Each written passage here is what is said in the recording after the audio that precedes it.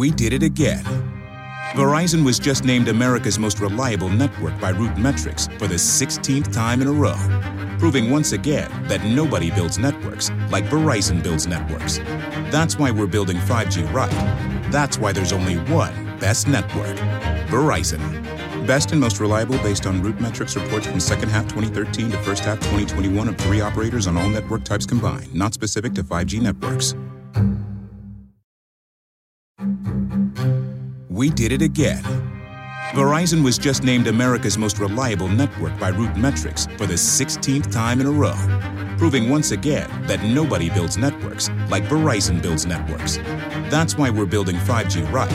That's why there's only one best network, Verizon.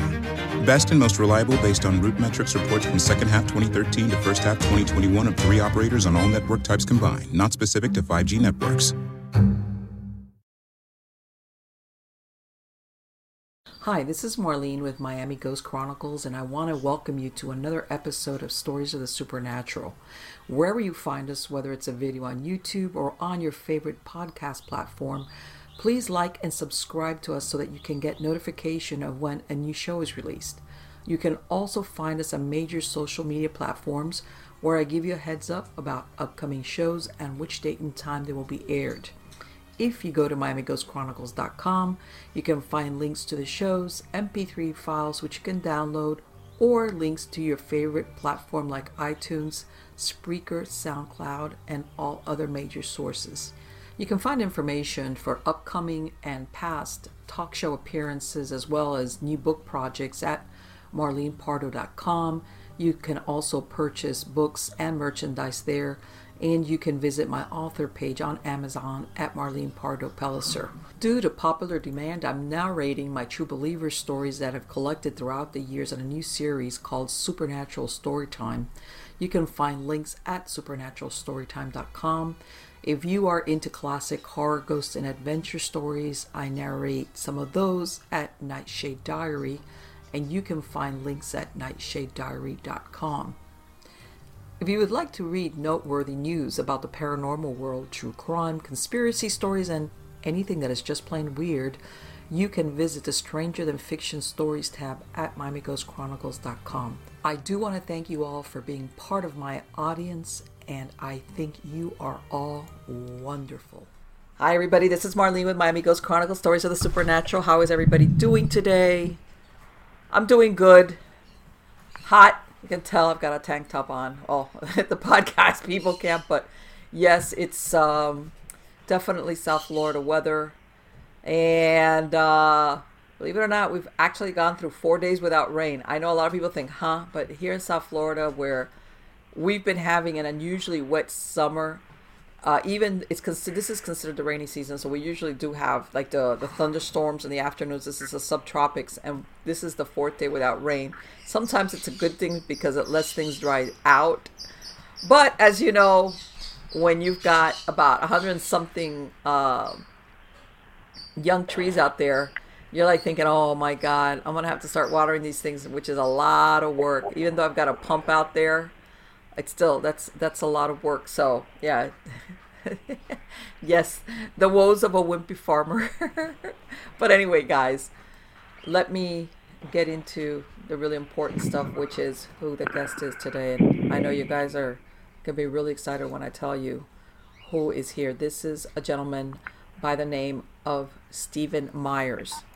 Now, Stephen, he is the founder of the nonprofit organization called the Pharaoh's Pump Foundation, which I am going to have the link on the credits of the show, but the website is www.thepump.org. Now, the foundation's purpose is the research and development of technologies used to build and operate the Great Pyramid as intended by the original builders. Now, the foundation, headed by Mr. Myers, is conducting research and experimentation to help understand the mysteries of how the Great Pyramid was built and why. Our goal is to further the understanding and utilization of the ancient technology related to the Great Pyramid's construction and purpose. Now, he says he's an outspoken critic of Egyptology as well as the Orion correlation theory. He's written 2 books. They're titled Lost Technologies of the Great Pyramid And I'm not sure what the title is on the second one. We'll ask him about that. But anyway, how are you doing today, Stephen? Wonderful. Thank you for having me on the show. On the contrary, it is my pleasure to have you on. And Stephen, I'm going to ask you what I ask all my guests. How did you get interested in this field? Well, I have a very technical background with electronics. I have the commercial FCC radio telephone license. I'm an amateur radio operator, and I have some other technical degrees and certifications. But I've always been interested in history. Okay.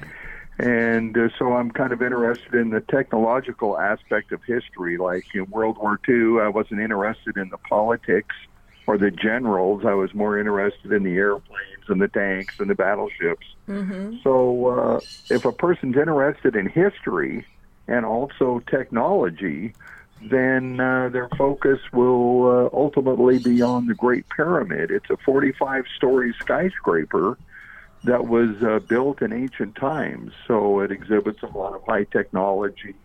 And I was interested in how it was built, not, like who the leader was or what language they spoke or the hieroglyphs or religion or gods or any of that. Mm-hmm. I was interested in how the Great Pyramid was assembled and why they would do such a thing. So I got interested in that and, did a whole bunch of research, and it was at first just a hobby, but now it's become a life quest. Okay.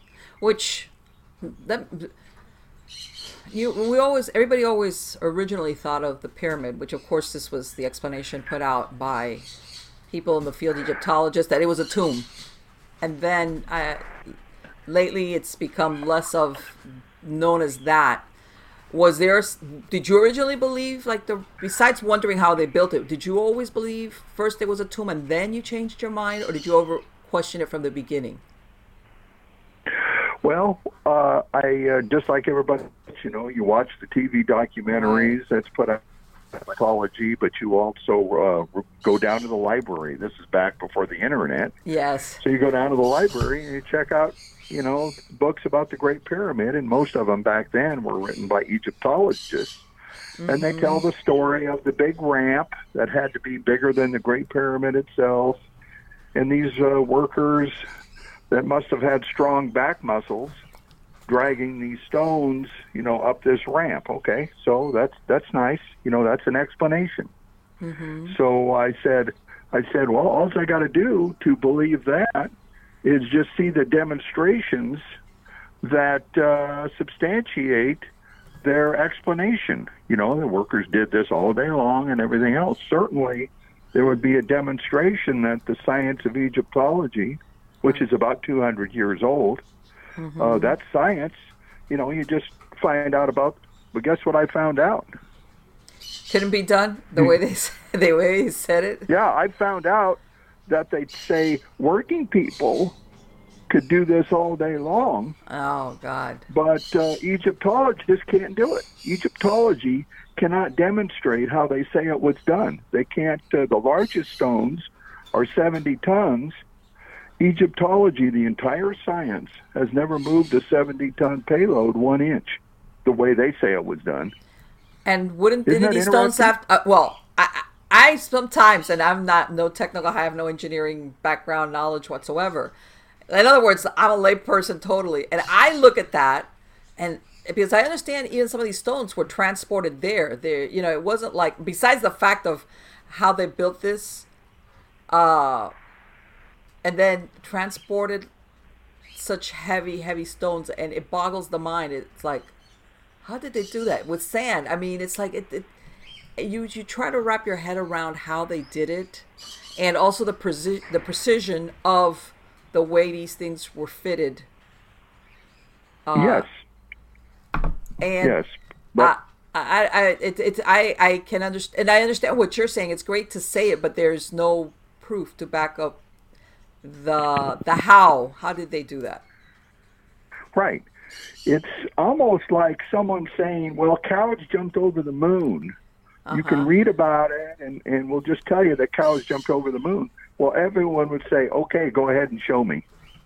Right. But Egyptologists tell their story, but they can't show you. The precision stone cutting, that's very precise, they say was done using hand tools, but it's never been demonstrated because their explanation is wrong. But they still, even here in the 21st century, they still write books that have that same explanation of stone cutting done using hand tools. Well, Right.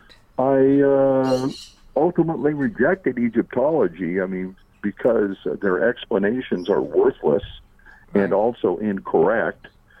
And read alternative books about the Great Pyramid. It was like a Death Star, or it pointed to stars to tell us something, or all of this other stuff, that it was a beacon for the aliens, and Right. all Yes, of I that. heard of that theory also.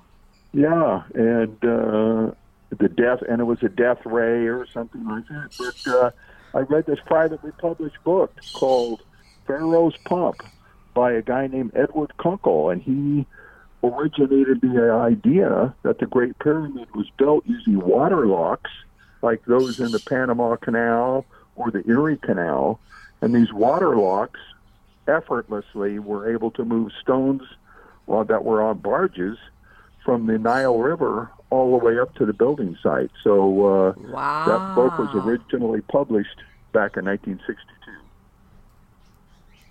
I'm surprised. I've never heard of that. That's Mm-hmm. incredible. It is.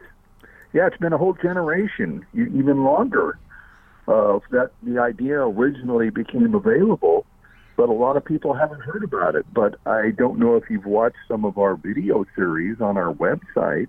We have an entire video series people can watch for free about how the Great Pyramid was assembled using these water locks and barges, and these stones moved up these water locks, like steps, if you will, like in the Panama Canal, and then all the way up to the building site. So it's quite a So what do you think they did? video series. What you're saying is what they kind of deviate. Well, basically they used the Nile, is what you're saying. And what did they build? Like canals, or just for that purpose, and then they disassembled it once the pyramid was built, or. And I know sometimes rivers they shift their course a little bit. I don't know if it was any closer than it is now. I'm not sure what the geography is between the Nile and where the pyramids are. Or let me ask you, what is the purpose? Was it just because symbolic for the Egyptian people? Just just something that was not necessarily a tomb is what I mean. No, I don't think it was a tomb, but getting back to how it was built, the video series on our website, they can just go to thepump.org and watch the entire thing for free, of course. Okay.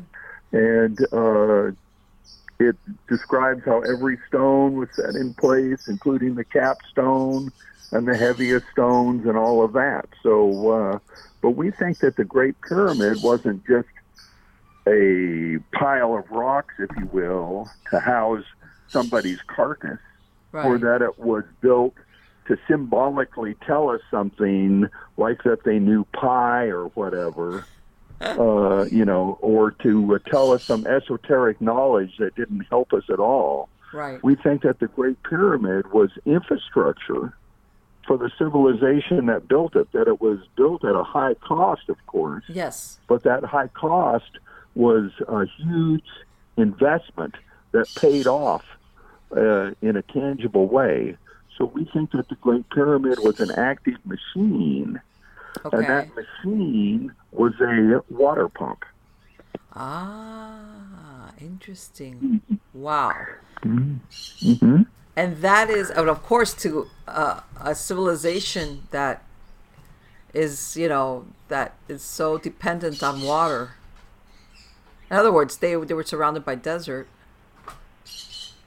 This must have been... Yes. Because I tell everybody, we get to think of, you're going to pull all this manpower away from production of whether it's agriculture or anything else that that civilization needs to stay afloat, if you're pulling all this manpower away from these duties, you must have needed them to do something very important, because you're Yes, sacrificing them something else that maybe that they would need just to have them work. right. I appreciate that. The big construction project had a big return on investment, just like a hydroelectric dam, like the Hoover Dam over there by Las Vegas. You know, it was a big construction project, but it served a purpose, and that purpose was actually flood control, but also the production of electricity. So all of that big dam Oh did was my, wow. make Hydroelectric. electrons go through a wire, but that electricity is used for a whole bunch of purposes, and we think that the pumped water had a whole bunch of purposes as well. So it provided a huge return for building that big project. Do you think that that electricity, that, you know, what you're describing is the use of electricity, if it's powered by water, do you think that that's how they were able to do the work inside the pyramid, where normally there was no lighting, there was no interior lighting that we know of? Is that how they lighted their Yeah, way in there? well, I think that the ancient people in the Valley of the Nile were geniuses, and that they had a lot of different types of high technology, including the Baghdad battery, which was in the Middle East. You know, and that was like a battery that actually worked, and they use that battery for electroplating and other purposes. But yes, I think that the pumped water of the Great Pyramid was used to power a large, used certainly for irrigation, to irrigate above the floodplain so they could Okay. irrigate year round. Right. And it was Yes. used to make compressed air for industrial purposes, and a whole host of other reasons that they use the pumped water. Like the Giza Plateau is more of a industrial park or a science center than like a graveyard. So we think that the geniuses who built the Great Pyramid had a lot of purposes for the pumped water. And I talk about that in my second book, which is the Great Pyramid Prosperity Machine. So Okay. the links to my books, and I produced 2 documentaries as well about the Great Pyramid water pump. All that information is on our website at thepump.org. Now, they, what do you, oh, well, maybe I don't know if I'm, at what point do you think that this technology or this knowledge was lost? Was it because of you know, wars with other nations that finally took them over? What do you think happened to the knowledge? Well, I think that the Great Pyramid, and most people that are alternative researchers think that it was built much earlier than traditional Egyptology thinks. Yes, I've heard of that. And it might have been built before the last catastrophe. That catastrophe could be wars, like you Yes. mentioned, or like a plague, or something like the biblical flood, Right. or ice age, or earthquakes.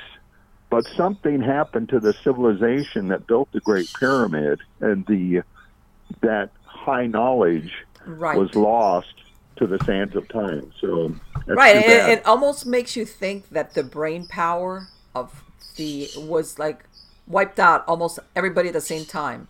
Because usually when there's a process that that information is handed off to a younger, you know, an apprentice, you know, somebody coming in to fill in the shoes of whoever did that. But when you see that, you almost think, okay, this information, or the people that held the knowledge, was everybody was gone at the same time. Yes, I think that it was a major catastrophe that destroyed the civilization, similar to like the Mayans and other civilizations that have faced a lot of the American Indians that Yes. had a lot of high technology, all kinds of things they had, mostly medicine, Yes. some high technology in terms of medicine and other things, even brain surgery in South America. Right. But all of that information was lost when they were faced with the Europeans. So yeah, Right.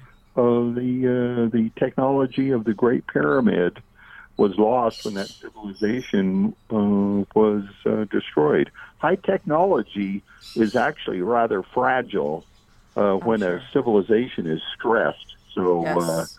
I can understand how that knowledge was lost. Well, you know what? Getting back to, that theory that originally was proposed that this was a big giant tomb, and I'm, especially as, of course, we're with the internet and there's more alternative. Now you see these documents. I'm thinking every time I see some discovery of some tomb, whether it was Tutankhamun or somebody, it is anything but glamorous. They tried very hard to keep their burial sites with their treasures hidden. They didn't want grave robbers, so the last thing they wanted was to put a big like neon sign. This is where I'm at. So to me, I always thought, yeah, it might. I don't know enough about that, but all the burial sites that they've discovered are very caves or very Hidden. ordinary looking places, because of course it always seems like what they were hoping for was that they would be undisturbed and that no grave robbers were going to go and take their things and of course disturb the bodies versus That is correct, what you're saying. King Tut wasn't buried in a pyramid. right. He was buried in a hole in the ground that was hidden. Yes. So you are very correct. It doesn't make sense that the Great Pyramid was built to be a tomb. And if that's what they did, they were very ineffective in protecting the pharaoh, if you will. Yes. I asked Egyptologists about the long open passages in the Great Pyramid, and they also had stones on pivots that acted like doors, if you will. And I asked, how do long open passages and doors on pivots protect the pharaoh's treasure? And there's no coherent answer. So it wasn't a tomb. It doesn't look like a tomb. The Egyptology, its genesis is from tomb robbers back in the 17th and 18th century, and Egyptology kind of evolved from those people. And if you're a tomb robber, everything you encounter is a tomb. Yeah. Just like if you're a hammer, the world is a nail. Yes. So they see the Great Pyramid and they just come up with a story that's, the pharaoh's mummy was stolen in ancient times before we could steal it. So that's not science. No. And let me ask you: do you think, as far as the Sphinx, do you think they're that as far as were they built at the same time? Because I've also heard a theory that the same thing, that the Sphinx, that the actual date that the Sphinx was made is much earlier than what was generally accepted. Yes. Not long ago, the traditional idea was that the Sphinx and the Great Pyramid were contemporaries of one another. Mm-hmm. But instead of an Egyptologist, a geologist looked at the Sphinx because it's rock. A geologist can look at rocks. Uh-huh. And that geologist was Robert Schoch, Dr. Robert Schoch, who has a doctorate in geology, mm-hmm. and a brilliant man. I'm sure you've seen him on TV. Yes. But he looked at the weathering on the Sphinx, right. And his contention is that the Sphinx is much older, probably before the last ice age, when that area had much more water and rain. So I think that the Great Pyramid is also much older than Egyptologists say, because Egyptology can't get very much right. Well, you know what? I keep hearing that those dates of these, not only the Egyptians, but a lot of ancient civilizations is much earlier than was originally thought of. In other words, that man has had this type of technology. Like you always think of these ancient civilizations, of course, of having, besides the technology of, being beyond the Bronze Age, that this is, they hunter-gatherers and they started with writing. But I think it's earlier. It's what I'm seeing across the world. It's earlier. Yes. I agree. Very ancient times, mankind wasn't just cavemen or anything like that. Ancient people were at least as smart as us, and in some instances much smarter, and had a very deep understanding of physics and the world around them. So they were able to make medicine. We did it again. Verizon was just named America's most reliable network by Root Metrics for the 16th time in a row, proving once again that nobody builds networks like Verizon builds networks. That's why we're building 5G right. That's why there's only one best network, Verizon. Best and most reliable based on Root Metrics reports from second half 2013 to first half 2021 of 3 operators on all network types combined, not specific to 5G networks. We did it again. Verizon was just named America's most reliable network by Root Metrics for the 16th time in a row, proving once again that nobody builds networks like Verizon builds networks. That's why we're building 5G right. That's why there's only one best network, Verizon. Best and most reliable based on Root Metrics reports from second half 2013 to first half 2021 of 3 operators on all network types combined, not specific to 5G networks.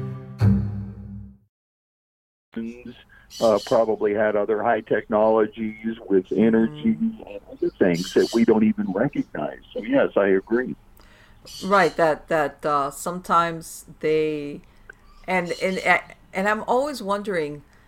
I know that there's a theory, of course, like you said, whether it's a flood or that there was some type of major catastrophe, which is like a demarcation as to why some civilizations lost their technology or were wiped out or they were dispersed. But it was something that, from what I understand, it wasn't just localized in a certain part of the earth. It was something that was felt worldwide, more intense in other parts than others. And then, of course, the regular stuff that happens, if you're warring with your neighbor, etc. Yes. Mm-hmm. Like, for example, absolutely. Like when they burnt the library at Alexandria, which is supposedly the repository of a lot of information that was there, some of it that I guess we'll never know. I mean, my point being that sometimes it just takes one act, doesn't even have to be a natural disaster, for certain information to be totally wiped out. That's correct. You are correct. But there are some just hints of this ancient lost technologies that mankind had. Ancient maps that were copies of even older maps show Antarctica and other features of the New World before the Europeans knew about it. And then, of course, like I said, brain surgery in South America. They had a lot of medical practices in the Valley of the Nile, including birth control, C-sections, and a whole host of other things. So, yes. Right, and that's really interesting because that means that if we're talking being able to go to lands, then that means we are crisscrossing with ideas. In other words, there's a trade of information and knowledge is what it is. If you're talking these ancient civilizations were able to cross the ocean, that's, for example, or any ocean, and I guess sometimes that accounts for maybe some you see some cultures where there's like, not exactly, but they kind of share, like, let's say you look at the pyramids that the Mayans and the Aztecs had. Yes. Even though they might have served different purposes. That's true. But they have some similarities that is very thought-provoking. That's for darn sure. Well, and then you think, okay, what are the chances when you see the distance between one point and the other? Because when you say pyramid, the word pyramid, the first place that comes to mind is Egypt. And even though they're not the same exact pyramids, it makes you wonder, how was it that, and I know that here, like in Mesoamerica, they look at the mound builders that, they had different, not everything was massive. In other words, some were, some weren't. Some were used as temples. But in your case, I'm thinking of the structure of how they made these things, and even the ones in the Incas in the Peru, that they made them basically on the mountaintops, on the cliffs, and I'm thinking, how did they do that? How did they construct this? Right. So cultures, I think, in ancient times had high technology in terms of moving massive payloads and in communication and also in transportation between different areas, different civilizations. And some of that is exhibited by the Great Pyramid, that high technology of cutting stone to precision, moving large stones without any handling scars and that type of thing. And then, of course, why they would do all of that, and that's why I've written 2 books, the how the Great Pyramid was assembled and also why the Great Pyramid was assembled. Now, let me ask you something, because because when you look at, even though I haven't been there in person, I've never, seen the pyramid, but still you look at it, were they able to get those stones up the sides, especially as they were building it further up? I'm thinking how were they able to lift those stones? And is it just sheer manpower? Is that what we're talking? Oh, no. No, it's beyond the scale of human back muscles to do. Right. It can't be done. But if you use water locks, you can move these massive stones up a series of water locks. And our video series depicts those water locks up the side of the Great Pyramid, if you will, kind of like a stair-stepped. Yes. And then the Great Pyramid was built level by level, from the bottom up, including the casing stones. So, again, the video series is very descriptive with animations. Yeah, and it will explain the whole process, even all the way up to the capstone.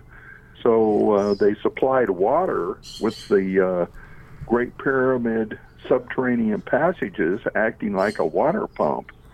And that water kept the water locks full, and it allowed stones on barges to move up effortlessly. Just like if you want to lift a battleship, all you got to do is put it in the Panama Canal and move a few knobs. You can't lift a battleship with your back muscles. Right. And the ancient people, they used the muscle between their ears, not their back muscles, to make the Great Pyramid.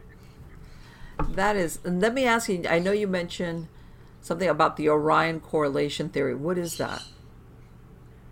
That's the idea that the Great Pyramid and other pyramids near it had some sort of a symbolic purpose about, like, the event of the Great Pyramid points to Orion. Right. And then it's just they symbolically told us they knew pi or whatever, and there is esoteric knowledge in the measurements and dimensions of the Great Pyramid, but that knowledge never really helped anybody in any way.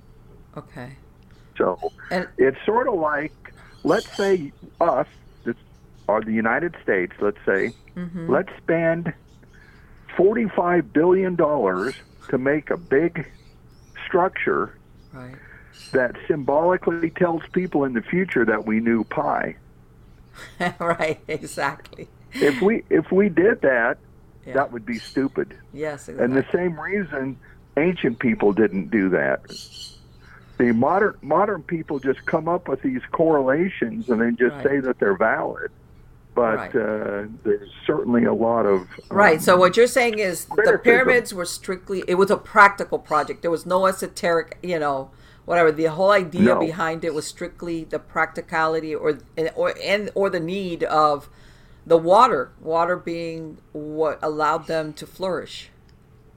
I agree with that. Just like the Hoover Dam allowed the desert to turn into a garden because it made electrons go through a wire, the Great Pyramid transformed the desert into a garden. Yes. Because it was a water pump. But it also, the people that built the Great Pyramid had little kids that wanted to eat every day. Yes, of The course. Great Pyramid provided prosperity for those people. Yes. So the largest structure in the Valley of the Nile right now is the High Aswan Dam. And it does the same thing in a different way that the Great Pyramid did. The High Aswan Dam provides prosperity because it provides energy, and we think the Great Pyramid ultimately provided energy. And the High Aswan Dam provides irrigation. So does the Great Pyramid in distant times. So it's the same type of a thing. Right. That and let me tell you something. Civilizations I think that is so to fascinating. flourish. This is so fascinating Isn't it? because I've heard so many. I was going to say, I've heard so, throughout the years, you hear exactly like what you said, whether it's a tomb, esoteric because of the shape of the pyramid, communications with aliens, line up with certain star systems. I've heard all these theories, but the one you're presenting makes so much sense. So much. I appreciate it. It gives glory to the ancient builders, and it acknowledges their genius. And we, at our foundation, want to redevelop this unique and efficient and non-polluting water pumping system that the Great Pyramid was. It's filled with passages and chambers, just like a V8 engine is filled with passages and chambers, if you will. Mm-hmm. And we want to redevelop this ancient pyramid technology to help us have an alternative way to make electricity. So that's kind of the purpose of our nonprofit foundation. Which would be, by the way, that sounds wonderful. It's when I think of hydroelectric, I'm thinking of what you just mentioned of a dam, where you dam the water and you make it right, yes. and that's how it makes the electricity. Okay, but yes, the way they did it, was it kind of the same idea as far as damming water and making it flow through a certain passage? Is that how they did it, or? No, the original builders supplied water that entered the Great Pyramid through the upper end of the descending passage, and then it went to the subterranean chamber. And that chamber acted similar to a hydraulic ram water pump, but much more sophisticated. And then ultimately the water went up into the grand gallery and then through the king's and queen's chambers, through some valves that were like doors on pivots that were described in ancient times but had been removed. And ultimately, the water went through the Great Pyramid water pump and then up to the King's Chamber vents and out those vents. We think through the casing stones, they had vents that went down, and they had quite a bit of pressure because they started from quite high. Right. And then that powered machinery or whatever. So it's rather sophisticated. It's hard to describe. Right. So basically what you're talking about is using gravity, when, like, what you're saying is that the point of origin was, of course, at the top, and then once it went down, then the pressure of that water is what, and they just directed it in different ways how they needed it. Wow. Correct. And my books and documentaries discuss all of that in detail. People are trying to envision that. But again, it's as hard to envision a V8 engine operating if you're not familiar with it. So even though all hydroelectric dams have passages that point to stars, that doesn't mean that was the intent of those passages. So yeah, I'm that you might. You're not very popular in some New Age stores, okay, or bookshops. No, a lot. Yeah, a lot of people accept this Orion correlation theory like a religion, in fact, and people get hot under the collar when you question how those correlations were validated or invalidated. So, yeah, I have a lot of fun time trying to talk to people sometimes. No, and again, I tell everybody, I mean, when you have a population that needs the manpower to do whatever it needs, whether it's to fish, to hunt, to gather, to if you're going to pull people away from that, you must be using them for something that you need that's going to be productive. In other words, you would not pull your manpower out of all these other industries that your people need to eat. Like you said, let's go with the basics. Yes. just so that they could build a huge project for, like you said, back then people had to be more practical if they wanted to survive. And like back Oh then, yeah. they had famines, they had droughts, they had to. Those were the realities of living during those years. I mean, you You are could. correct, and I appreciate that the you think that the Great Pyramid served a purpose that justified the cost of building it, and I Yes. think something pointing to something, or telling us they knew pi, or putting a pharaoh's body inside the Great Pyramid, all of those are very small returns on investment, if you will. Yes. But to provide irrigation or to power machinery is a very big return on investment. Well, yeah, this is the thing. Whether it was the pharaohs or any type of power structure, if your populace starts going hungry, you know your days are numbered.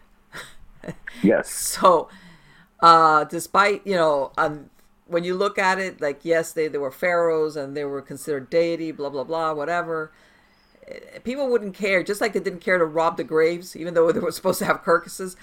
If your people are going crazy and they don't have anything to feed their children, but you pulled out men from the fields to build a big block of pile of stone, you're not going to be pharaoh of anything for long or whatever, because that's correct. what is it? Hmm. I'm going to die and my family's going to die, and even the I'm saying even the, let's say, the upper echelons of, let's say, the Egyptian families, all these priests, they're the first ones. Why would they lose their nice position, which they knew eventually they would? The people, all the common people, they're not going to give up their comfy situation or destroy civilization. I mean, they themselves have their own interest. What, even if they're selfish about it, let's put it that way. Oh yes.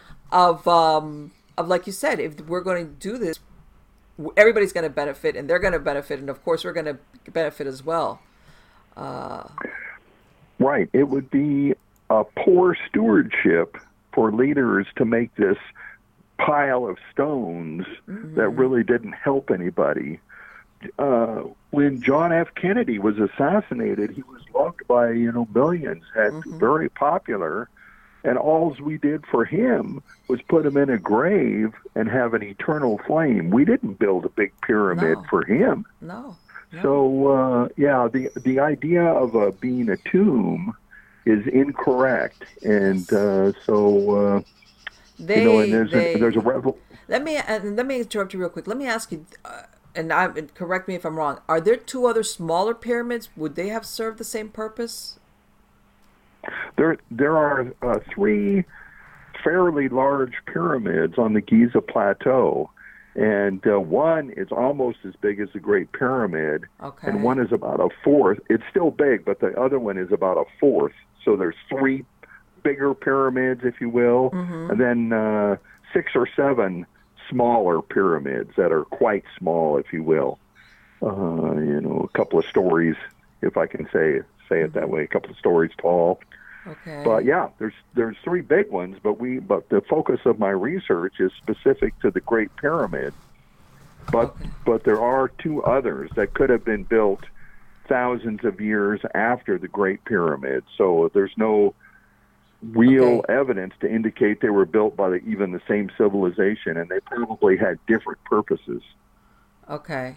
Right. Well, that's what I was curious to wonder, where these were like, okay, like how have pumping stations to help the things along, if they, to keep you know pushing the along, Yes. or were they diverting water? We'll use the big pyramid for these bigs, but these smaller ones to, let's say, send water over to these fields, because let that handle that. Uh I was just So wondering about they're that. all different in design, and they're different in the quality of Oh, workmanship. really? Yes, different in the interior passages and chambers, and this is true all around the world. Some are made out of just rubble, if you Mm-hmm. will, But the Great Pyramid stands out as being quite precise and sophisticated. So anyway, the focus of my research is just specific to Great Pyramid, but I don't think the two other larger pyramids were water pumps on the Giza Plateau. They just happened to be built close to the Great Pyramid water pump. Okay. Have you ever come across any information as to the identity, if not the pharaoh, any chief engineer or somebody that would have been in charge of it, or is that information just totally lost? Well, there's the Imhotep, if you will, that was supposedly the father of medicine in Egypt and big shot. But he, according to Egyptologists, did not design or even see the Great Pyramid. He came before that, according to Egyptologists. But no, who built the Great Pyramid is certainly under scholarly debate, and it's not the focus of my research. And even if you found out who built it, let's say a guy named Bob, it was Bob that built it. Okay? No, really. Let's say, okay, now we know. Way back, it was a guy named Bob. Well, then the very next question is, well, how did he build it, and why would he do such a thing? So I don't really focus on who built it. So that's just my own quirk. I was just thinking of, how that sometimes they give these, if they ever identified how they would, of course, because sometimes I think, is this a one-man thing or was this a team? Like, when people come up like a team of people, even maybe one guy takes the credit, but it's a team. Or, sometimes they would give certain titles if you were the pharaoh's official engineer, whatever, as far as, was it maybe even somebody that came from another land and was the one that had this bright idea of, okay, why don't we do this? Probably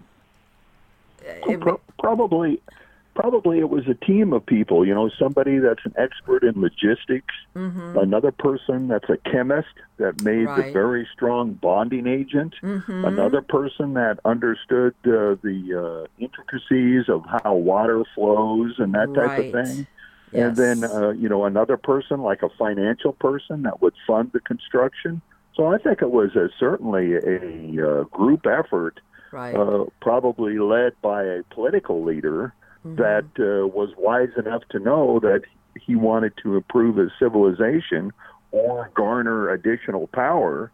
Because if you have water in the desert, you have gold. It's just like gold. And if you have food, then it's just like gold. So that's what I think. A group effort by geniuses who were able to build the Great Pyramid. If Egyptologists were in charge of building the Great Pyramid, it would never be. It would have never been made because they can't even make a single casing stone of a Great Pyramid. So, just interesting. Let me ask you, based on how long do you think, or is there any way to find out how long it would have taken them to build it, using the method that you described? Well, the method that Egyptologists describe. Now, remember, Egyptology's been around for 200 years. Yes. They talk about the big, strong back muscles, but they can't do it. So Egyptology would take infinity to build the Great Pyramid. They'd still be working on it. Is that what you're saying? Yeah.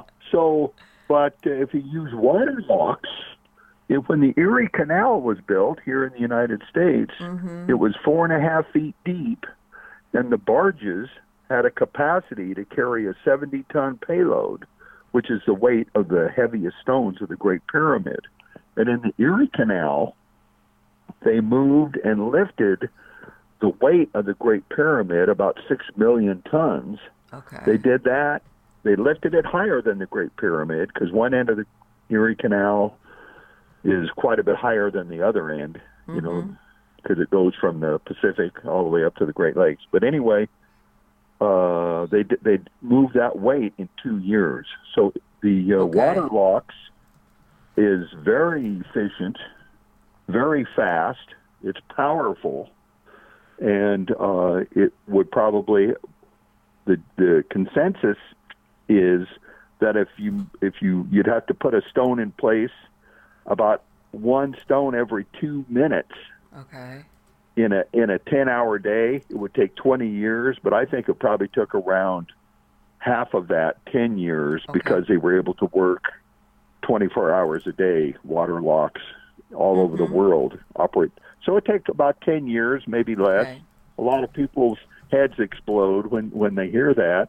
But again, the method Egyptology. We did it again. Verizon was just named America's most reliable network by Root Metrics for the 16th time in a row, proving once again that nobody builds networks like Verizon builds networks. That's why we're building 5G right. That's why there's only one best network, Verizon. Best and most reliable based on Root Metrics reports from second half 2013 to first half 2021 of 3 operators on all network types combined, not specific to 5G networks. We did it again. Verizon was just named America's most reliable network by Root Metrics for the 16th time in a row, proving once again that nobody builds networks like Verizon builds networks. That's why we're building 5G right. That's why there's only one best network, Verizon. Best and most reliable based on Root Metrics reports from second half 2013 to first half 2021 of 3 operators on all network types combined, not specific to 5G networks. Suggests can't be done in 1,000 years. So I would say around 10. Just like a lot of major infrastructure projects, like major freeways or hydroelectric dams don't take much longer than 10 years. So Right. And this is because and of course the population also was finite. They had only a certain amount of people. So there's only a certain amount of people that you could use to work at once or in shifts. Let's say the children couldn't work it, women couldn't work it because of the strength. So you only had X amount of people. So that also was limiting you. As far as even if we wanted to, we don't have the people to go to do it faster. To lift a 70-ton stone up 4.5 feet takes probably 2 people. Using water locks. Maybe it takes 10 people. You have a couple on the barge, you have a couple of people operating the water locks, and the work is accomplished through buoyancy and water. So it can't be done by strong back muscles. It had to be done by another method. Other people say, aliens came from Orion, and then they stacked a pile of rocks on top of each other for no really apparent reason. So, it's just nonsensical. Do you think that part of their like you were saying, it's not only the lifting part, it's how well or how closely these stones were cut? Do you think that part of their technology was develop tools? In other words, it wasn't just getting the stone that was shaping them a certain way. Oh yeah, they had. That's one of my first book is titled "Lost Technologies of the Great Pyramid," and one of those technologies is how they were able to cut stone, and they had some method that they could cut stone very precise and on a large scale basis. So they were able to cut stones, they were able to move stones, and create the Great Pyramid. So it was a marvelous project that had a big return on investment, and it was envisioned and built by geniuses in ancient times. Do you and I'm thinking, because sometimes usually when these projects are built, let's say they're completed and they're actually working, you see and I'm thinking as far as trying to figure out exactly when this was done, there's usually sometimes a population explosion because there's more food. In other words, now that it's done and they're reaping the benefits of it, sometimes this is when civilizations flourish. In other words, they're doing okay, not that they're doing bad, but they flourish. Sometimes their population goes up, or they're even able to conquer, surrounding areas. Have you seen anything that you think this is an earlier time period that corresponds with this type of growth for the Egyptians, that you say this is a possibility when this was completed? It's hard to make a correlation between population growth and the benefits of the Great Pyramid, because I think it was built so far back that the evidence for population growth Nothing or like a that. spurt is hard to find. But that's true of all technologies, including the High Aswan Dam. They built the High Aswan Dam, and there was electricity and Yes. irrigation, and it helped the population in Egypt boom, if you will, and it's Yes. still booming. Right. So, yes, you are correct. There's a correlation between that, but the evidence for that, since it's Is before at right. least one catastrophe, is hard to come up with. Right, because I'm thinking of, and not only in the sense of population, but if you have more people, you have more soldiers, you're more prosperous. Maybe things that had to be done manually now were being handled by this pump, so you have more time, either for the flourishing of the culture itself or even making war. Because now you have soldiers, you have time to go and conquer those around you. You see all Oh, these sometimes. oh, certainly. Certainly. Instead of having everyone being a farmer, Right. you can, with buckets trying to irrigate, you can have fewer farmers and more soldiers, that's for sure. Yes. The Las Vegas was just a white spot in the road, but they Yes. built the Hoover Dam, and then Las Vegas could bloom and blossom, if you will, because they had cheap electricity and Yes. water pumped into the desert from using the electricity from the dam. So yes, that's the purpose of infrastructure, be it the electrical power grid or the highway system. Right. It's an investment that produces high dividends, and that's what the Great Pyramid was Right. infrastructure to improve and enrich the civilization. Right. And in other words, because I hate to say it, most of there was what they call empire building in those times. It was not only defending your civilization or your city. They were always looking to go elsewhere and conquer surrounding areas for whatever reason. And exactly like what you described, Stephen, if now you don't need as many farmers, or you could pull some of your guys and make them into soldiers and have a very powerful army. Right. But it's not just that. But instead of just people being farmers, they can be philosophers. Oh, They can yes. be Artisans. entertainers. They can be scientists or engineers. So yes, it was the Great Pyramid was a prosperity machine, and my second book is titled "The Great Pyramid Prosperity Machine," and you can get all that information about my books from my website at thepump.org. And there you'll find, and then you can contact us through that website. Now, and I'm glad you point out, because some people think, they look at the pantheon of all these gods that the Egyptians believed in, and I kind of see where they want to look at every little aspect of Egyptian life that we have record on as being tied into some type of, worship of the gods or placating the gods or whatever.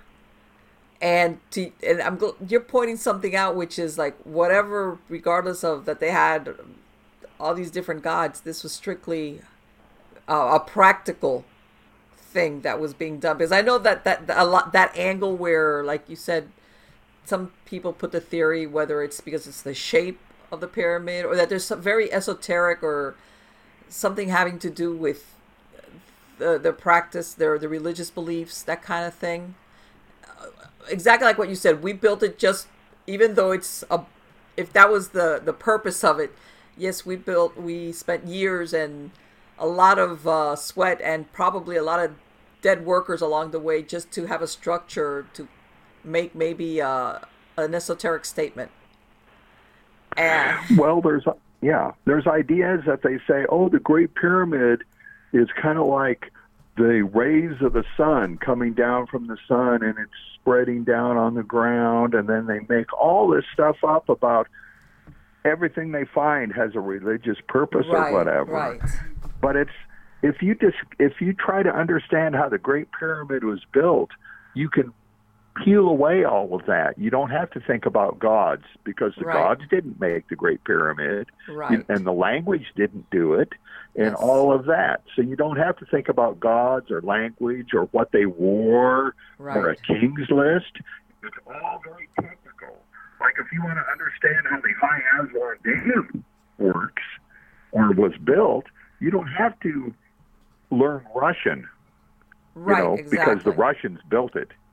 And you don't have to learn the czar's list, if you will, or the leaders of Russia, a list of that. You don't have, you can peel away all of that, and it's very refreshing to understand how this structure was built, and that's fair enough. So yeah, a lot of people put some religious purpose to everything that they find, but that's certainly not the case in my mind. Let me ask you, is the technology similar to what you hear about that they whether it was the Roman aqueducts or what they did with the Babylonian with the hanging gardens? Is it a similar type of technology as far as the way the water flows? Is that what we're talking about, or something different? Well, water certainly obeys the laws of physics from ancient times to now, but gravity's still the same. Yeah. But, there's nothing magical about the hanging gardens or water locks. But I think that what was lost was the understanding that the water locks and barges were a key element to building the Great Pyramid. Many of the quarries are across the river. Right. So all researchers and Egyptologists acknowledge that barges were used to move the stones at least across the river. Right. So we take that a step farther and contend that water was made available at the building site, up on the Giza Plateau, and that water supplied water locks all the way up, and then the pumped water that was below the Great Pyramid up, and that process continued, and they built the Great Pyramid with ease. So that's the contention of our research. I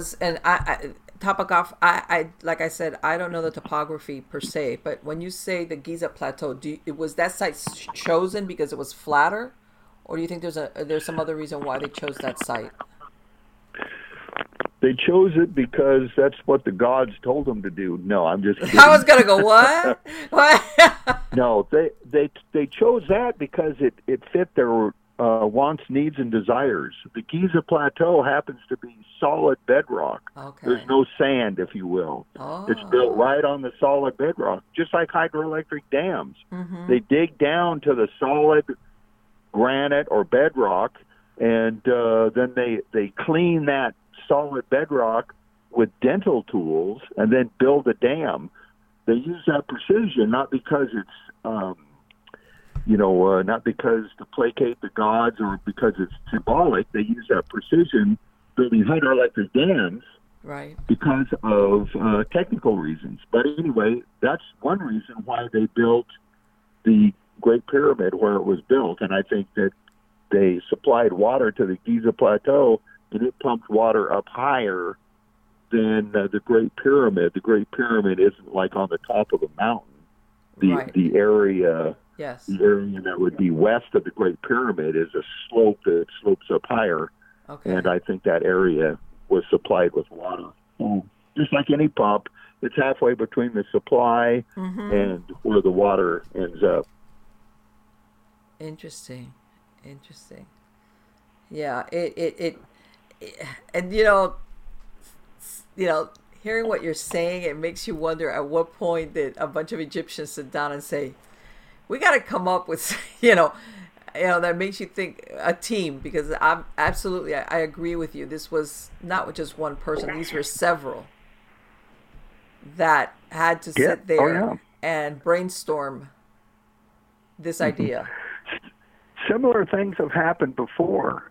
In eastern Washington, they have the largest structure in North America, the Grand Coulee Dam. It was the biggest structure in the world when built. It's on the Columbia River. I know you're clear over there on the East Coast. Yes, I'm all the way over here. But this great big dam, it's in the middle of the desert. But people got together, leaders. Roosevelt was one of them, and he says, how are we going to fund this? How are we going to irrigate 1 million acres in perpetuity, which is what the High Aswan Dam does. Right. The farmers in central Washington are unique in that they have the right amount of water every year. They never have a drought, and they never have too much. Yes. So apples that you've ate have been irrigated using a hydroelectric dam. So anyway, they had the leader that says, well, this is how we're going to fund it. We're going to kind of go into debt, and then we're going to pay for that debt with the electricity the dam makes. And then other guys say, well, it's going to take 40,000 workers, but I know how to run the logistics. And other people say, well, I can supply the cement and the concrete and all of that. So it all comes together. And they made the Grand Coulee Dam, and it is a marvel. So, and then that same kind of thing happened with the Aswan Dam, if you will. The Egyptian leaders say, we got people that are hungry. Yes. We got people that need electricity. And the Soviet Union came in and helped fund that. And they paid for it by the money they generated from the canal. What's that canal over there? The Suez? The Suez, yes, thank you. Yeah, the Suez Canal helped pay back the money for the High Aswan Dam. And all these leaders and all these experts and scientists got together, and they accomplished great things. And that was simply how it happened back in ancient times. They didn't just draw on caves or pull their wives around by the hair. They were very sophisticated back in the day. And you know what I'm going to say, and I'm not, and this is, but looking at it from an individual perspective, as a micro farmer, and I'm not even talking about the hydroelectrical part. What you described as far as the Washington farmers being able to say, I know that I have water for my crops. I don't have to fear a drought or too much water, which is just as bad for farming. I understand. I have how important it is access to water. Here, of course, we're so flat, but what I'm saying is I understand it from an individual point of view, how important that is. Yes. Multiplied by hundreds or thousands, depending, of course, on the acreage or how many farmers, or if we're talking, millions of acres. That is critical. Absolutely critical. In the Pacific Northwest, they also built dams along the Columbia River, and in the 30s, through the public works and all of that. Right. And they use that electricity to generate or to make aluminum.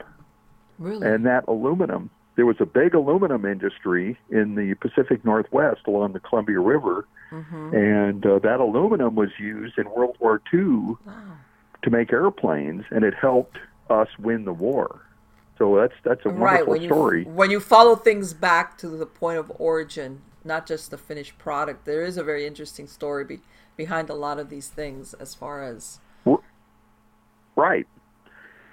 And then some of the things we did was we would bomb Germany's dams, which would hurt their war effort. So all of these things, like building a dam, is a big expense, but it has a big return on investment, just like the Great Pyramid did. So that's the type of research we're doing, and we're trying to redevelop that ancient high technology for our modern but very troubled world. Right. In other words, you understand the needs of 10,000 years ago are still the same needs as far as basic needs.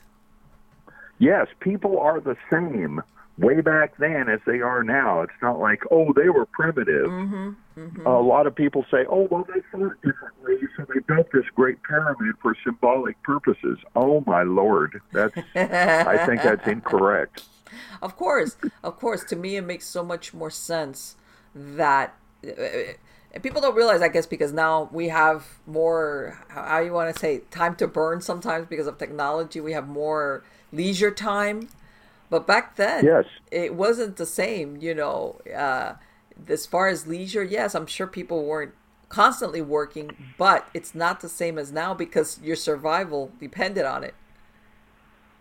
Right. We are inundated, the Western world is inundated by the prosperity provided by our infrastructure. So we don't even acknowledge it. Like a fish doesn't really describe the water it's in because it's habituated to it, if you will. But if you go to Central Africa or other places, they want some sort of infrastructure so they can have electricity or water and that type of thing.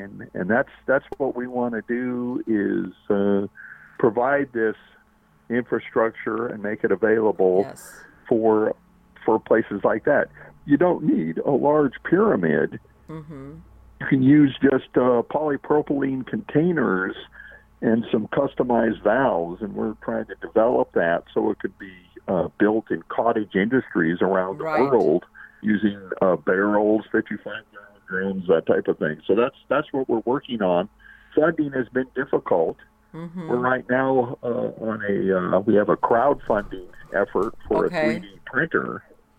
Okay. And so hopefully people can get involved in that or find out what we're all about at our website at thepump.org. Let me ask you something, Stephen. Are we talking here something that would be used on an individual basis, on a household basis, is what you're discussing, or are we talking bigger? I think it would be possibly a household basis. Mm-hmm. Have a fairly small footprint in the backyard with these passages and chambers built out of PVC pipe and polypropylene containers. Right. Or even have it like a co-op or a neighborhood setup. Yes. People could pump water up, but use that pumped water to generate electricity. Everything in the world either is electricity or matter. Yes. So there is no energy crisis. Energy can neither be destroyed or created. Mm-hmm. It can be, energy can become matter and matter energy and all of that. So there cannot be an energy crisis. The crisis is that the type of energy systems we use. We have to pay money for gasoline, but the oil industry has caused so much geopolitical problems. Oh, God. And also pollution down there in the Gulf Coast that it's horrible. Why would you do that when the ancient builders of the Great Pyramid generated all the energy they needed and didn't have to write a check every month, if you will? Right. So we're talking here a pump that basically is, you don't need fuel is what you're saying. It's besides either electricity or gasoline. Is that what we're talking here as far as to pump the water? Well, the pump, it uses electrolysis. Okay. In a very efficient way to produce a vacuum. And that vacuum in the Grand Gallery would lift a water piston up, if you will. Yes. And that water piston, when it moved back down, ultimately would make some of the water go up higher than the water piston, kind of like a hydraulic ram water pump, only different. It's kind of technical. No, let me because I have one of my pumps. I insisted I have a hand pump. You know those old time hand pumps for water that you pump, and you don't need electricity or fuel. I have one back there in my yard because I insisted I want one of these because for practical purposes. Is that kind of, I mean, not exactly, but is that the kind of like where you have the pressure come up? Yes. Okay. Right. When you move the handle down, it lifts the piston up, and that creates a lower pressure or a vacuum, if you will, which draws water up into that. And then the valves automatically open and close. So when you lift the handle up, that pushes the water in the piston out. Okay. So it's very similar to that. That's a good analogy. Okay. But uses electrolysis instead of muscle power. Exactly. Yeah, believe me. And, I can, yeah, you'll grow muscles if you do that for a bit. I guarantee you. Yes. right. It takes a lot of energy Yes. to move water, and if we can do it in an efficient manner, it will really help. We're trying to have an alternative to hydroelectric power, which has some adverse environmental impact, and also back near where you live, they have gas-fired plants to generate electricity, and also nuclear. So the world needs another alternative. We did it again.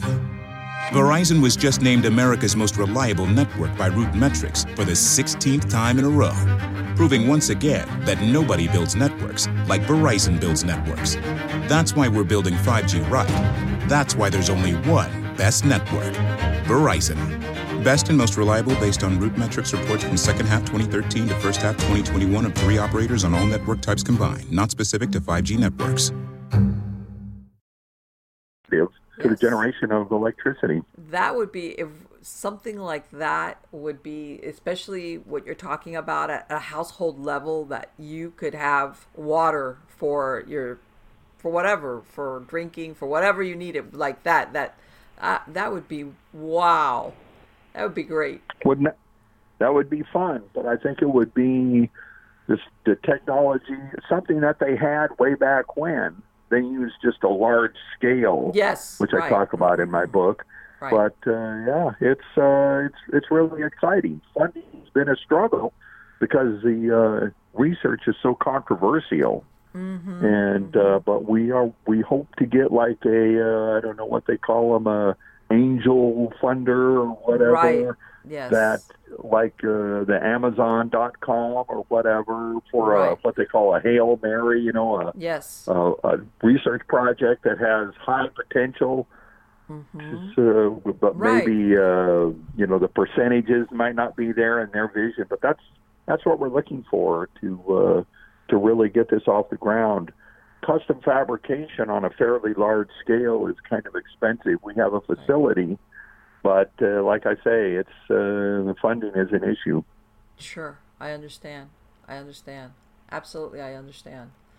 Well, Stephen, it has been absolutely wonderful. And this is so fascinating. I mean, you've opened, these are things that I've never heard of. Honestly, I had never heard of what you're proposing, which, by the way, makes so much sense because I'm absolutely a believer in what you described, because I think that we kind of we don't realize how thousands of years ago life and survival was so important that it makes so much more sense that a project of this nature would have been done in pursuit of that versus anything else. Well, I appreciate your kind words. And many people have become familiar with this direction of research, say that it's compelling. Oh, yes. And it really hits a chord with people, and they like what we're doing. And if people want to become involved, they can contact us through our website. Yes. And ask questions, find out what we're doing. We're also going back to Egypt. I'm a featured speaker on a tour that'll be next year. There's information about that. We got a whole bunch of other stuff going on.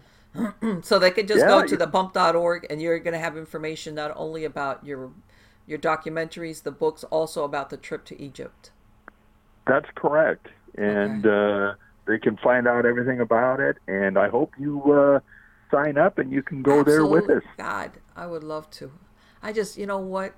Even micro farmers, I have not only, my children are grown up, so I got chickens in their places. I mean, as far as responsibility, but I would love to. I've never gone there, and I would love to go there. So you never know. Maybe one of these days, you'll get something from me, and I'll get some reliable person to babysit my farm for me for a bit.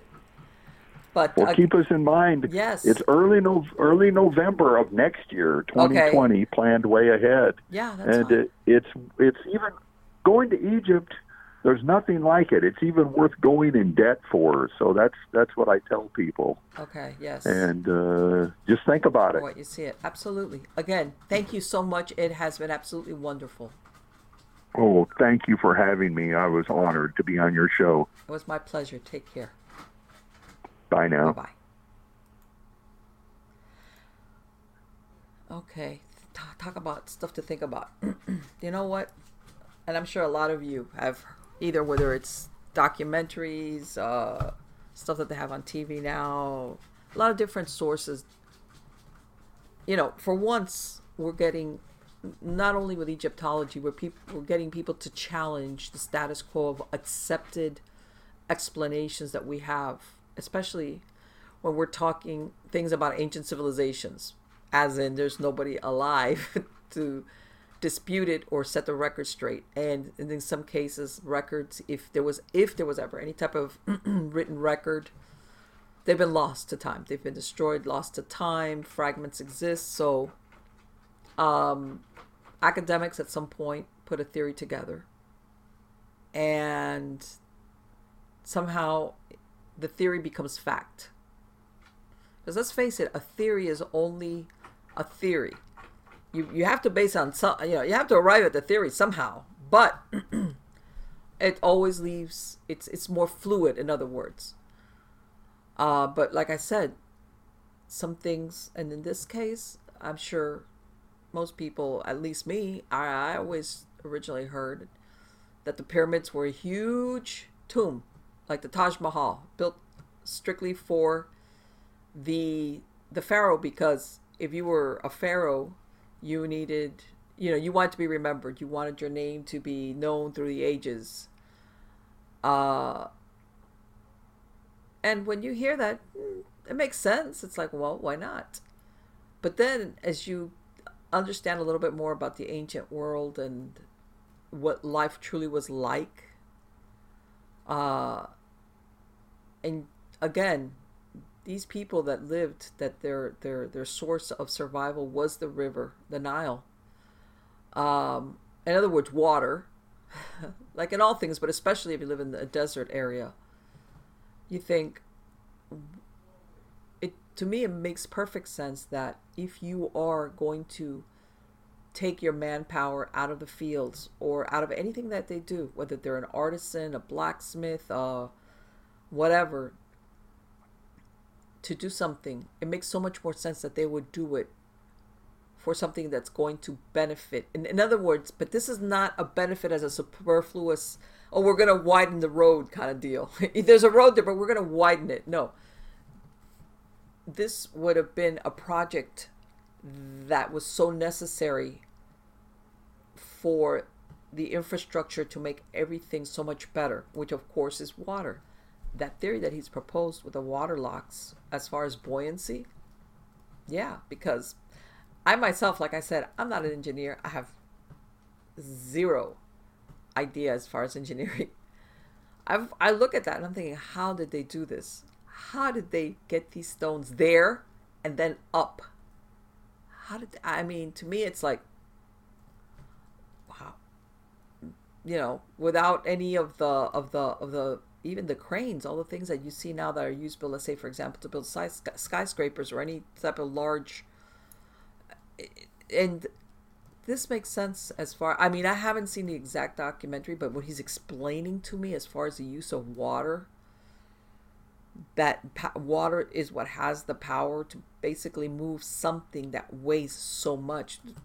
Case in point, if you look at, cruise ships and all these things that weigh tons of, of weight, how they stay afloat, and basically it's using the power of water. And as he said, that maybe then afterwards they use gravity or the force of gravity to go flow downward, and then of course channel it or use it to go this way or that way, or maybe like exactly like what people do now, like narrow the stream. So just like when you put your finger over the end of a hose and you make the water spurt out because you've basically made the opening smaller.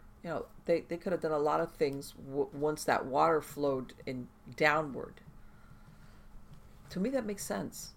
Plus, like I said, lately you've heard all these theories, and I've heard different ones, which was, now there was always a big question mark about the pyramid. Like, what was it really for? In other words, the tomb theory is kind of like gone. And of course, everybody was like, how, then what was the purpose?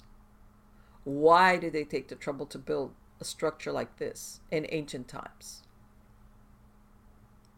And, you know, of course, I've heard the esoteric version, which is alien contact, something having to do with maybe lining up of certain star systems. But again, I'm not saying no, but to me, something as practical as water and using water for hydroelectric or for other purposes makes much more sense as to why they would undertake a project like this to begin with.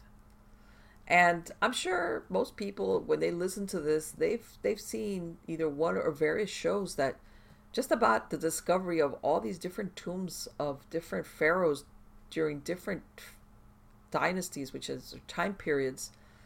They're always in the most nondescript, hidden, unknown caves or holes, because they were so scared of being robbed that they took the trouble. The last thing they wanted was to have grave robbers know where they were stored. Because let's face it, once they're dead, they're dead. And even if, let's say, they kind of understood that even the people that maybe you were a pharaoh or a priest or somebody high up the food chain, and you left your family or certain guards to guard your tomb to make sure that it wasn't robbed.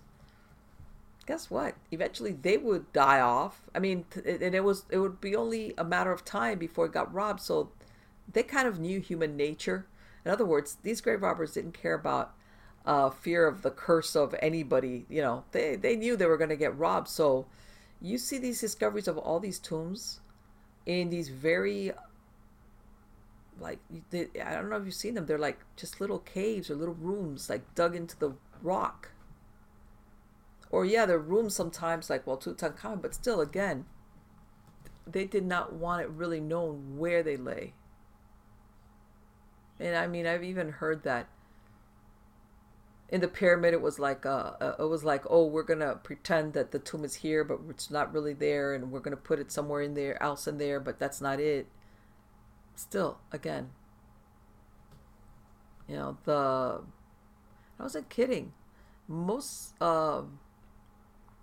despite the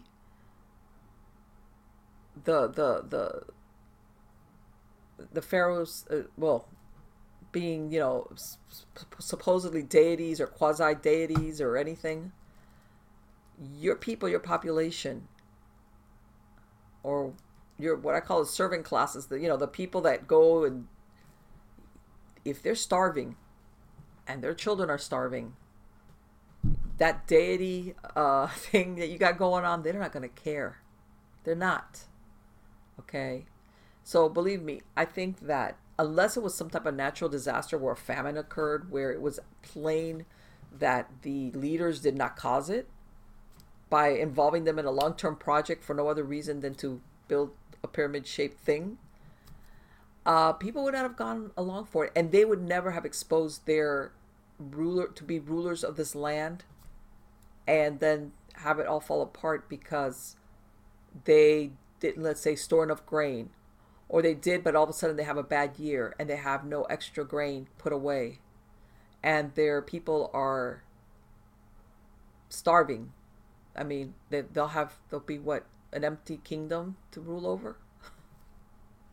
So again, the practical approach that he's talking about to me makes more sense. Plus, he's describing a lot of technology, which I'm very interested in, which again, a lot of people for once that are starting to question the status quo as far as explanation goes, these theories that were accepted blindly, is okay, so what other technologies did they have? If they did, if, like I said, they had a bunch of guys or whatever, sit down and brainstorm, how are we going to do this? Oh, we need this. And come up with this idea. Well, what else did they come up with? using that same methodology. No, we need to do this. We need to be able to light our way in there in dark passages, because it's so deep into these passages that no outside light. And from what I understand, if I remember correctly, inside the pyramid, there's no sign of like torches, like smoking from a fire, to explain how they were able to work in there. A lot of these interior passages, they're painted, or they were. But in other words, that there was artists and carvings and all these things, or writings deep inside. How did they have the light to do this? This was, without knowing the exact time, this was not like, oh, it's a one-day thing. This to me is, and I agree with him. I think that a lot of times in these ancient civilizations, people say, well, they were very intelligent, or they were very advanced, or they developed, let's say the astronomy, or they developed certain writing, whatever, when, like, for example, when the Rosetta Stone, they used the Rosetta Stone to translate the how the Egyptians were writing, what their symbols meant. But they kind of stopped there. In other words, that if they had developed a language and a way of writing, and had a pantheon of gods, and had some type of structure, for ancient man, that was, boy, they were really advanced.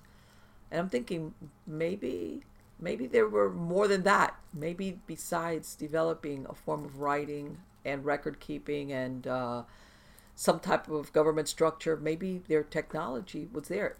That it was lost, sure, of course, that happens. How?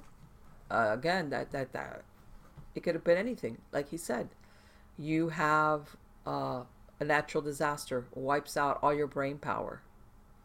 Okay, remember, something like this, if you were the majority of people that worked on it were just being told, follow these instructions, you put that there, they put that there, hey, we need to haul up the stone. But the people that actually knew the design and what should come next was probably a very, very small amount of people. Now, think about it. You have some type of natural disaster that wipes away all your brain power.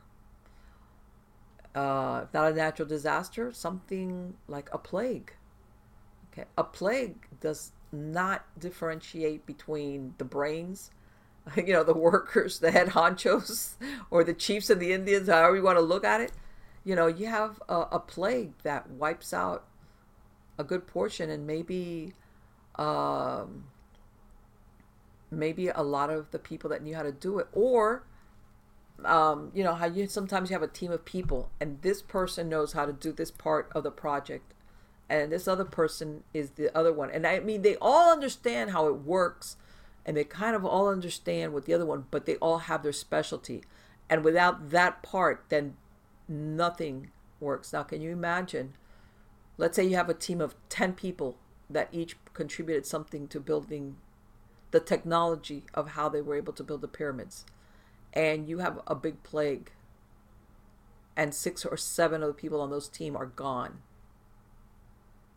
And the other 3 are like, we understand it, but more than half of our ideas or methods are gone. I could teach somebody, but that's it. We just lost the person and maybe his apprentice. I mean, it could be a variety of reasons.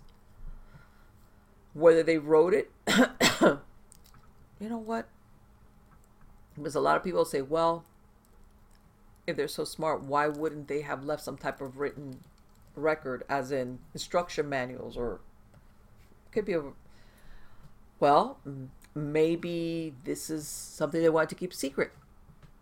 And people will say, but why? Because let's face it, sometimes, like he said, this was a way, if you were able to be powerful enough to direct water and make electricity, or this was you had a lot of power if you had that knowledge. So maybe they wanted to keep it secret. Too secret. Sometimes when people do that, they never foresee when there's going to be a natural disaster. Just like when people now, that they don't prepare, or they don't put stuff away, or because they don't think something bad's going to happen. Well, back then, of course, there was no way of, hey, we better write this down because 2 years from now, there's going to be a huge famine and, and disease is going to come hot on its trails and then we're going to be wiped out. Or there's a big natural disaster going to happen and if we don't write this down now, that's it, man. We're out of luck. Back then, sometimes they didn't anticipate these things. And they wanted to keep it secret because it was very powerful knowledge. Something so valuable that even, in other words, they would handpick the people that they would pass it on to.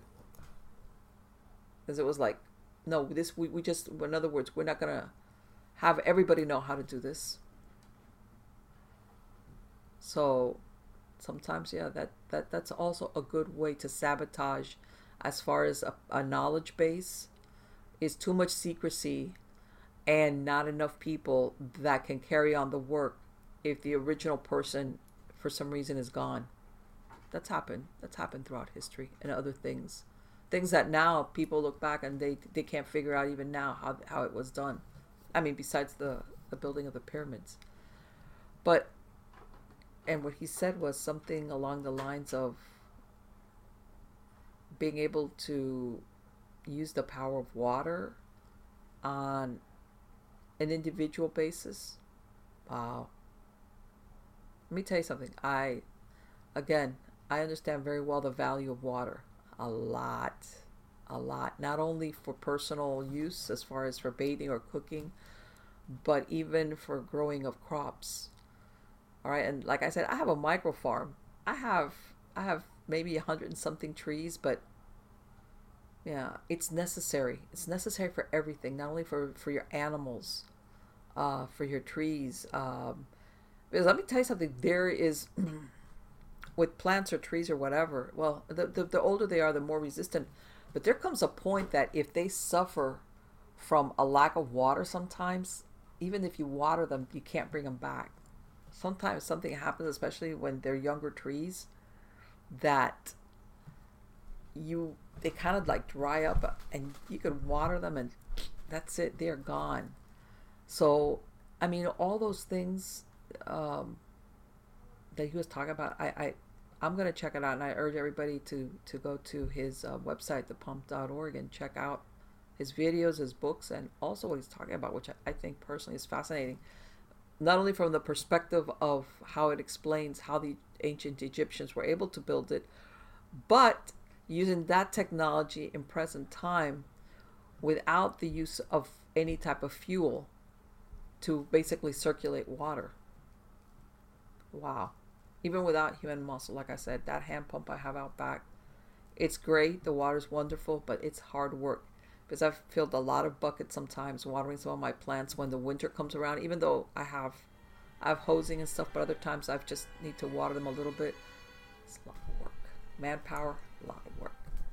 So again, guys, I hope you like this presentation. I know I love to speak to Stephen.